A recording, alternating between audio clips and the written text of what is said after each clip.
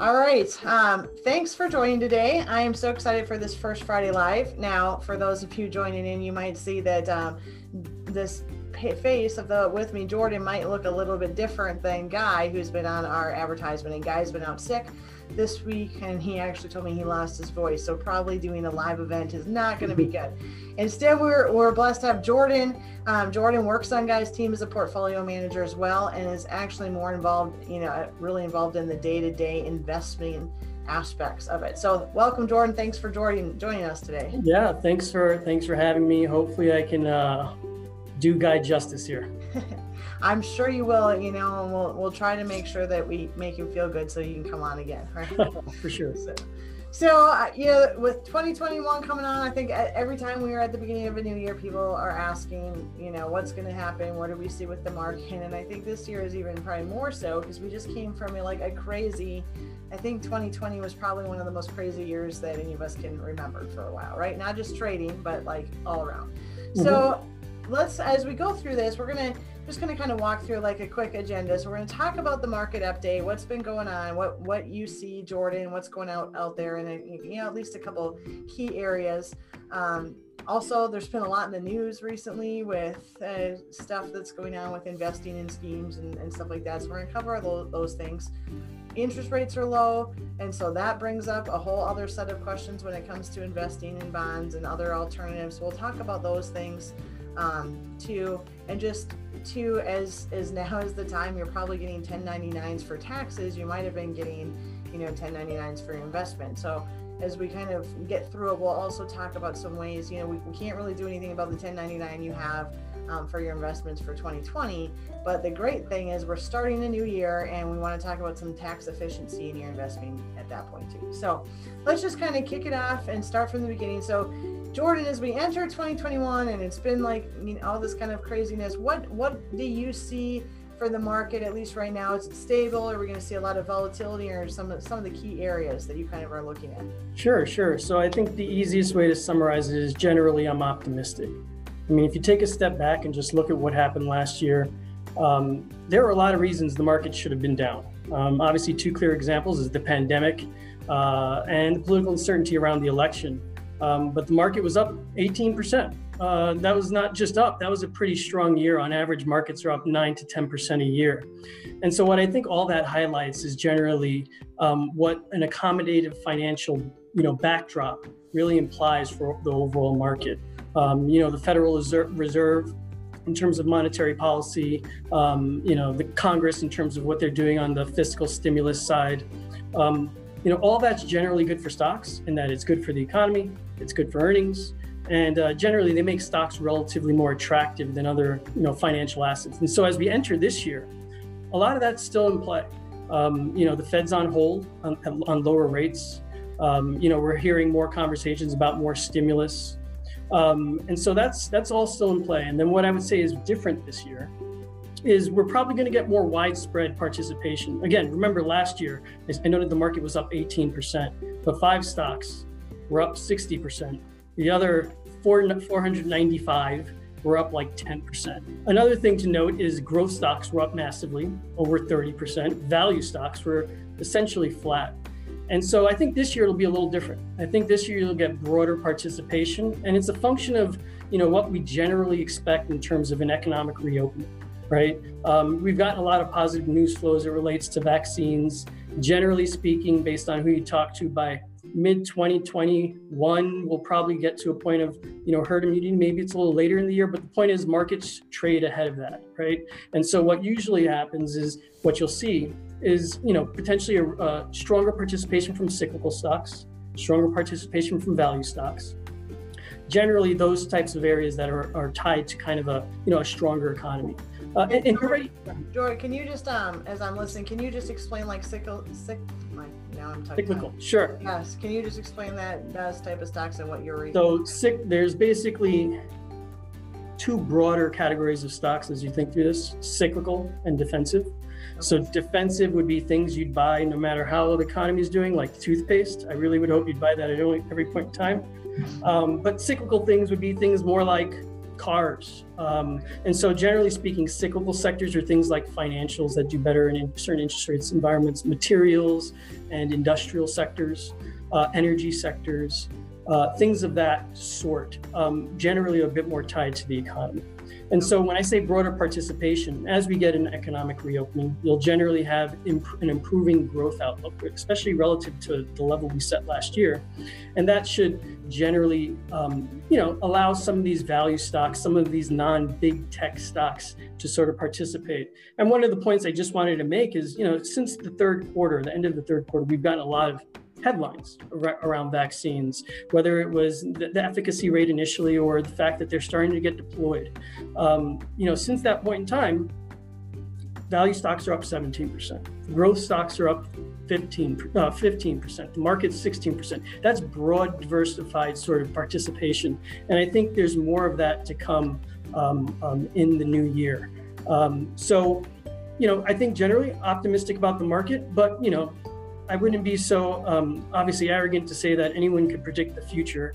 And so in terms of how we're positioned this year, we want to make sure we're diversified. And what we've largely kind of messaged to our clients in terms of the way we're positioning them is sort of a barbell strategy where you have basically, growth and cyclical stocks on one side. We've added exposure to some of those sectors I suggested, but you still want to maintain exposure to some of those secular growers. One, if the COVID stays with us a little longer than expected, but also growth stocks are probably still great, really well positioned in the long term. Because once we're past all of this, COVID related stuff, there will be, we'll probably still be in a relatively low interest rate environment, a relatively low GDP growth environment, and those things generally favor growth stocks. And so that's the outlook, and that's the current positioning. Okay. And hopefully it'll work out. Yeah, and I think that Guy says a lot of times don't fight the Fed, and so all this other stuff is one thing, but you just kind of mentioned that the Fed has already come out and said where the interest rates are going to stay for a while. So that should kind of give a little bit of stability to the things that you're talking about in the other areas, just because of that. Or is that kind of how you look at it too, I assume, right?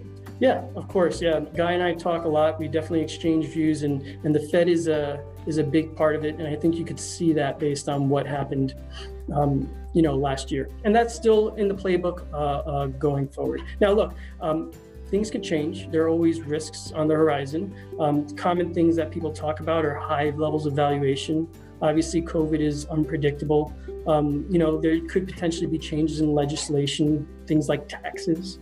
But these are things you could potentially manage around. We have to, make sure to continue to monitor those items. And as facts change, opinions change, positioning changes. And all that generally means is, our active approach, hopefully continues to allow our clients to participate in equity markets, which is the number one thing, but to do so in a risk managed way.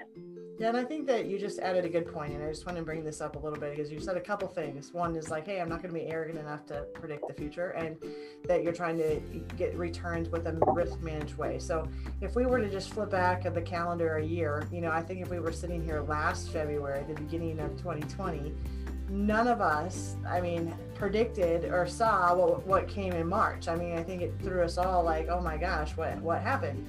And so I think that's important to know is that how you're managing it. Not, you also said it's important to be diversified, which I think is true, but a lot of times people think, well, I just have all these different funds, therefore I'm diversified, or it says I have a 60-40 split, so I'm good and I'm diversified. And that really, a lot of times as we get into it, and Guy, and I'm sure you probably have done some on the back end, when we do this, we'll look at a portfolio and they might have 5 funds and all funds are exactly the same. And so just because you have a bunch of funds doesn't mean you're diversified, okay? It just means you have different funds. Right. And the other thing is it's really important, like not all management is the same. And so when you guys are talking, and Guy, and we have some videos that we did longer with Guy on all your philosophies, but you use a lot of individual stocks and bonds and securities, because then you're taking more advantage of it versus just, kind of putting it, and you're managing it towards what's happening. I think this is key. When you're managing someone's portfolio, this is what's different about you managing it versus it being in funds is if it's in funds, the funds are being managed based on their prospectus, right? Based on what has to happen.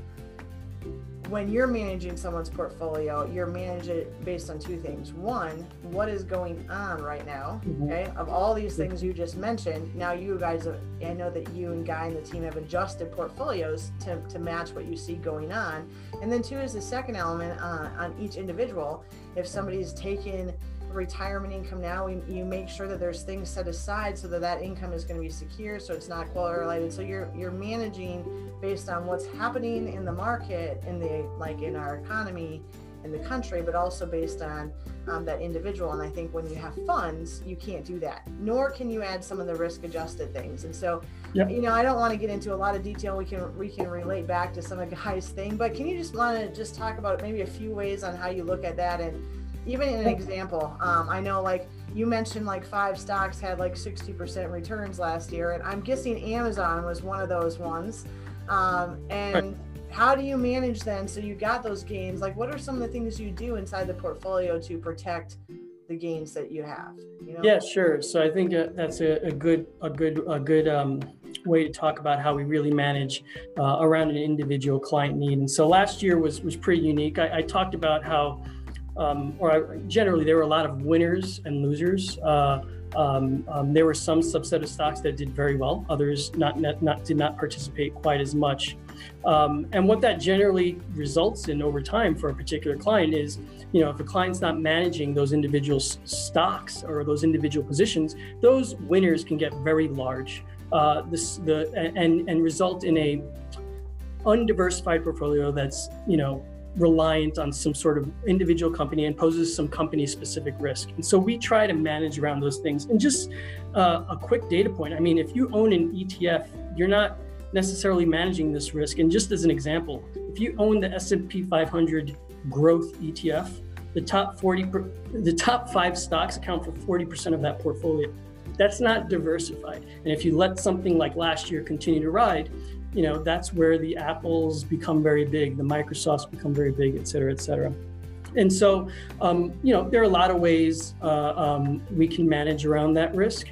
So for example, if a client had a stock that turned into a relatively large position, you hold on to it, and obviously you have that company specific risk. But if you sell it, you obviously have a big tax gain, right? So it's almost like a catch-22. And so to manage around those things, one thing we could do is proactively manage around stop losses.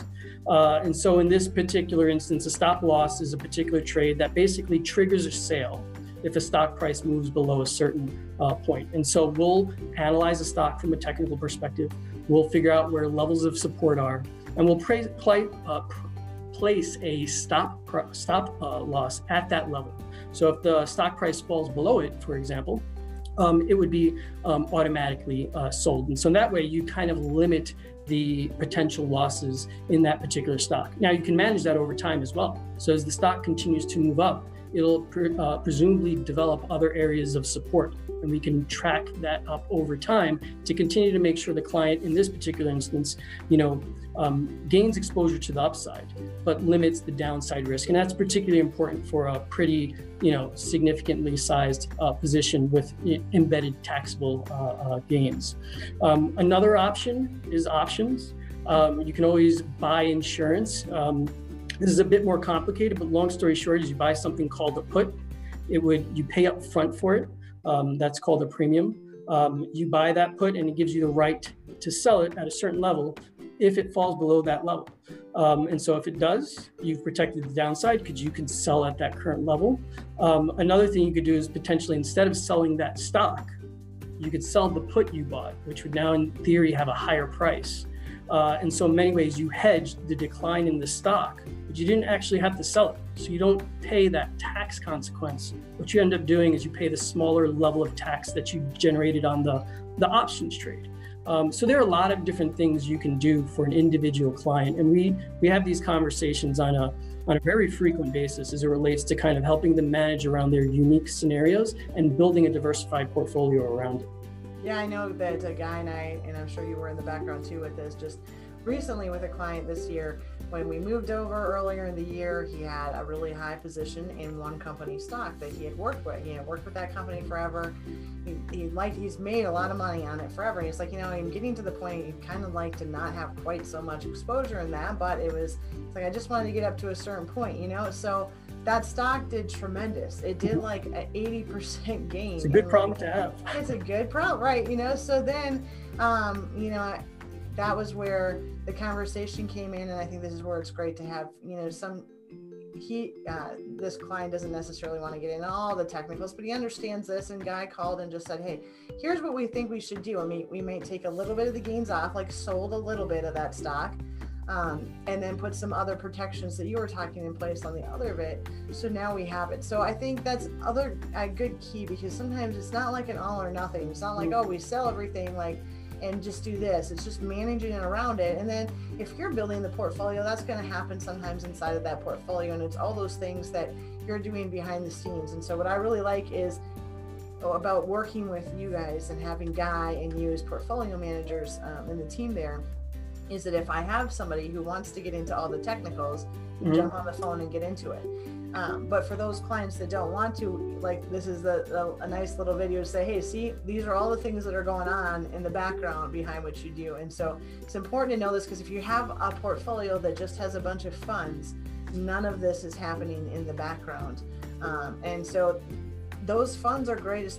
The reason they were kind of created is to get you a broad exposure, right, with a little investment. So people that are starting out, right, and putting money in and they don't have a lot, using funds is great because you're getting some of that exposure. But what we find with our, especially clients, as they're getting closer to retirement or in retirement, or they've built these sizable portfolios, we can now better manage, get still the same smart, actually probably better diversification in a smarter way, more tax conscious, more risk management conscious than you can in the funds. So the funds have their place, but as we talk about this, a lot of the tools that what you're doing can't be done in a fund.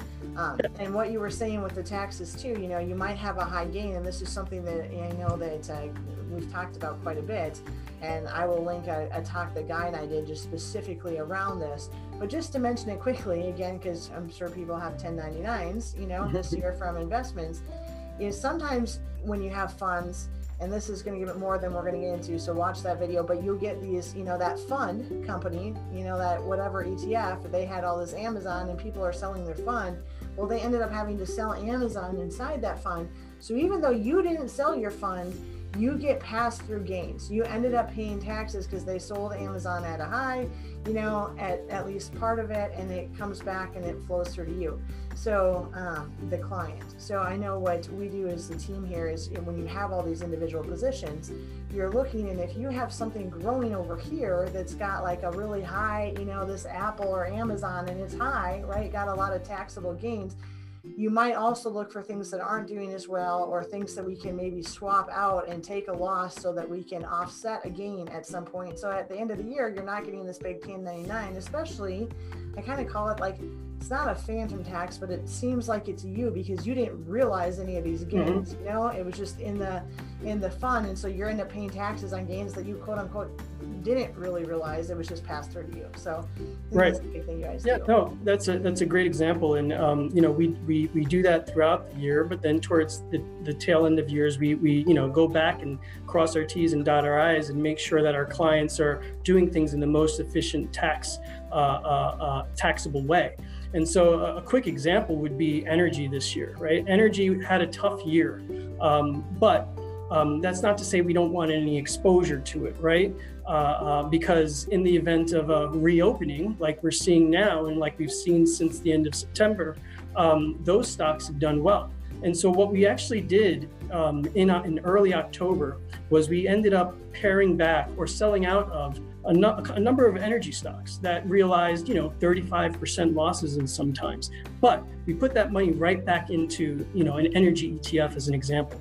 And that energy ETF is up something like 40% so far, right? And that's in a number of months. So it's great that we were able to take that opportunity to realize that loss, because it was used to offset some of the gains and maybe some of the other tech stocks we owned, but we were still able to maintain that exposure and participate in that cyclical reopening trade that we were very focused on kind of, making sure we had exposure to.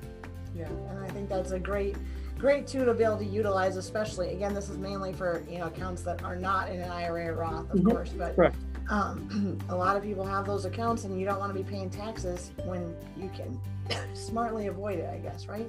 Yep. So, sorry about that. So a couple just last points.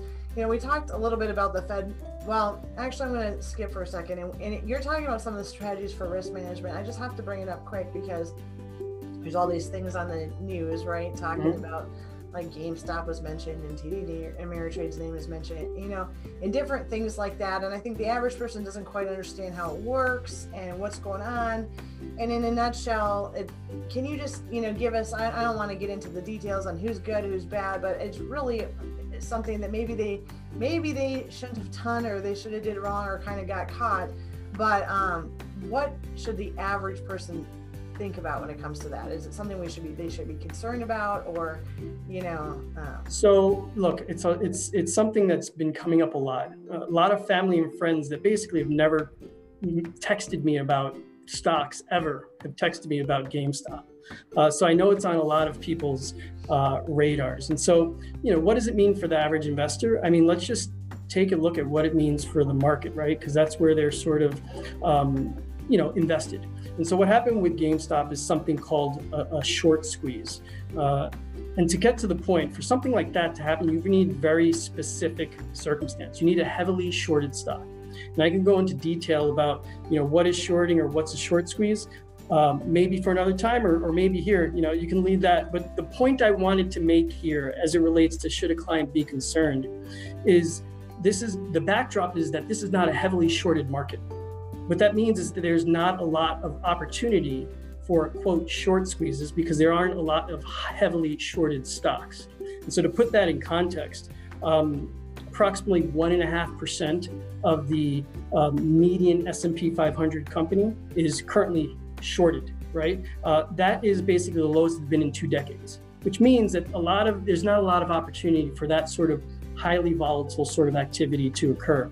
And so what that broadly means to me is that there probably doesn't pose a lot of quote market risk. So an investor who's concerned and maybe potentially wanting to get on the sidelines, as it relates to that risk, I would urge them to say, just let's take a step back and realize how significant this is. And while you might see, GameStop go from $20 to $500 and now back to 60 or whatever it is, that's not what you're seeing for the overall market. And so again, an opportunity to potentially just give them some comfort and help them stay invested. Yeah, and I know like TD Ameritrade was one of the names that was a custodian we use, right? And as a custodian, they got their name in because there was some stop with the trading or buying some of it. And, you get both of these opinions. But I just wanted to kind of point, TD Ameritrade is a strong custodian, right? And whatever we can go back and forth on why they did it, or if you think it's right or not, it probably protected some people, because some people hear something in the news and go, I got to go get in on this, and they don't really know what they're doing. And what happened with GameStop was that a lot of people, there's a few people that would make money and a lot of people that got hurt, right? Or that would lose, right? Right. So, yeah, I think the comments made by a lot of retail brokers, because it wasn't just TD, it was Schwab, it was Interactive. I think the poster child of this was Robinhood. But broadly speaking, yes, there were a lot of restrictions put in place, but I think the broad commentary across all of them was that it was in the interest of mitigating risk for the company and clients, and they did it largely, in an abundance of caution. I think that was the verbiage used by a lot of these people, and honestly, that all makes a lot of sense to me. By restricting trades, as you suggested, brokers were, discouraging some of the retail investors from taking, levered positions in securities that were highly valued and would leave them potentially exposed to, massive pullbacks. And as it relates to, abundance of caution, you can look at the balance sheets of these publicly traded, retail brokerage firms. They're strong, they're solid, and I don't really see it as a concern for them. It's honestly just a pretty typical risk management tool, and we saw it heading into the election. Into the election, there were some retail brokers that were increasing margin rates to control around potential volatility.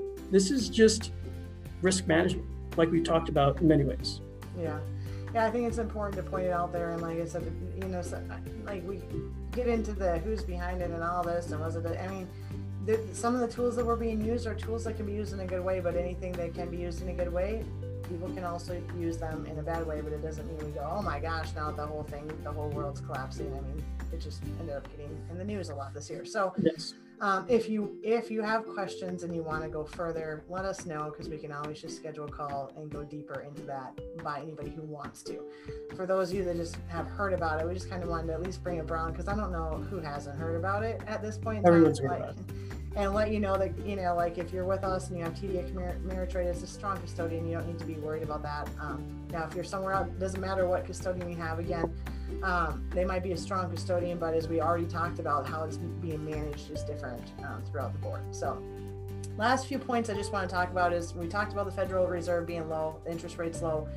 That really kind of has an effect on bonds, right? So if we think about it in a really broad sense, you know, I always like look at it on like a teeter-totter, where you have interest rates over here and bonds over here, right? So if interest rates go up, bond values go down. If interest rates go down, bond values go up. But the problem is there's really no further for interest rates. I mean, they can't go a whole lot worse, right? And so what that means for bonds is you're not going to, you know, if they move up at all, we're going to see some of the bond. There's not a lot of opportunity in a lot of the bonds right now, and some of them may end up where you don't see as huge volatility or as huge drops. There's not also going to be there could be some smaller volatility, or not the gains, at least in the general fund. So I know that just like you guys do specific with stocks, you do specific with bonds. And so do you just want to talk a little bit about, and again, we have a whole series with Guy that goes into the difference between the bonds and bond funds and some of that, but would you say that that's something that you guys are really looking at too, as a tool that have using the individual bonds versus bond funds? And especially in this environment, there's still opportunities, but you have to know kind of where to look, right? Yes, I think you outlined that perfectly. I would say step one is bonds are part of a diversified portfolio strategy, right? And so when you meet with that individual client, you determine their particular needs, you figure out what the right equity and bond allocation is from a risk management perspective, from an income perspective, for all those reasons. For that reason, one, there is a reason why bonds are in there. Two, you alluded to, yes, you know, there's a teeter-totter with, you know, rates going up and bond prices going down and vice versa. And if bond rates, you know, remains where they are right now, then yeah, bond prices would be stable, which is a positive. But generally speaking, it also suggests that they're just paying you a low coupon every quarter, given where interest rates are. Thankfully, you know, we're not just buying and holding bonds. We're active managers. We're looking for opportunities. Broadly speaking, there are, you know, three categories or buckets of bonds, right? There are short-term, high-quality bonds. There are longer-term, high-quality bonds, and then there are, like, you know, corporate bonds that, you know, have some sort of credit storyline around them. They all move for different reasons. They all react in different ways, whether it's rates rising, rates decreasing, you know, changes in the overall risk environment. And so the point is, just like with an equity portfolio, we can build a diversified portfolio. And just like an equity portfolio, we can manage by, you know, buying and selling, you know, different bonds, we can hopefully try to generate some capital gains as well. So long story short is, as an active manager, one, we're able to put bonds in the portfolio because long-term they provide ballast and potential income. But two, we have a team here that's trading around those as well, investing around those as well, where we see opportunities. And so it's not just the income that a bond investor with us would get. They would presumably get, you know, some capital gains as well. And so I think generally speaking, we've seen our bonds perform well, especially relative to where rates are. Yeah. Yeah. So again, we'll put this, you know, in the comments later, but check back out some on that, the videos that we've done with Guy, because it goes into in depth about this, but I wanted to mention it. And then too, on my last blog that I just did a week ago, sometimes we use index annuities, so fixed index annuities, as a bond alternative as well. There was actually a report in there by Professor Howe. He kind of did a whole study on utilizing those as that. So you can read that too. Just, you know, check out all of our our blogs, because those are in there, and I'll try to put them in the comments of this video as well. But you want to make sure that, you know, there's other options available than just having it in a bond fund. So, because what I see oftentimes is people will come in and they think, oh, well, I have 60-40, you know, 60 stocks, 40 bonds, or 50-50 or whatever. And they're like, oh, I'm good now. I'm conservative. I got 50. And that's just, there could be 100 things in that, right? You know, like it doesn't necessarily mean it's good. It just means that's what's there. And so just like you say, hey, I have a balanced lunch, you know, and yeah, but you open that lunch and, you know, somebody really has some good food and somebody has some things that, well, maybe they should have been good, but you know, they're not as good now, or they're not fresh, or they're not in season, or whatever it is, right? So trying to think of a quick analogy on there. That was the best I came up with, but that worked perfectly.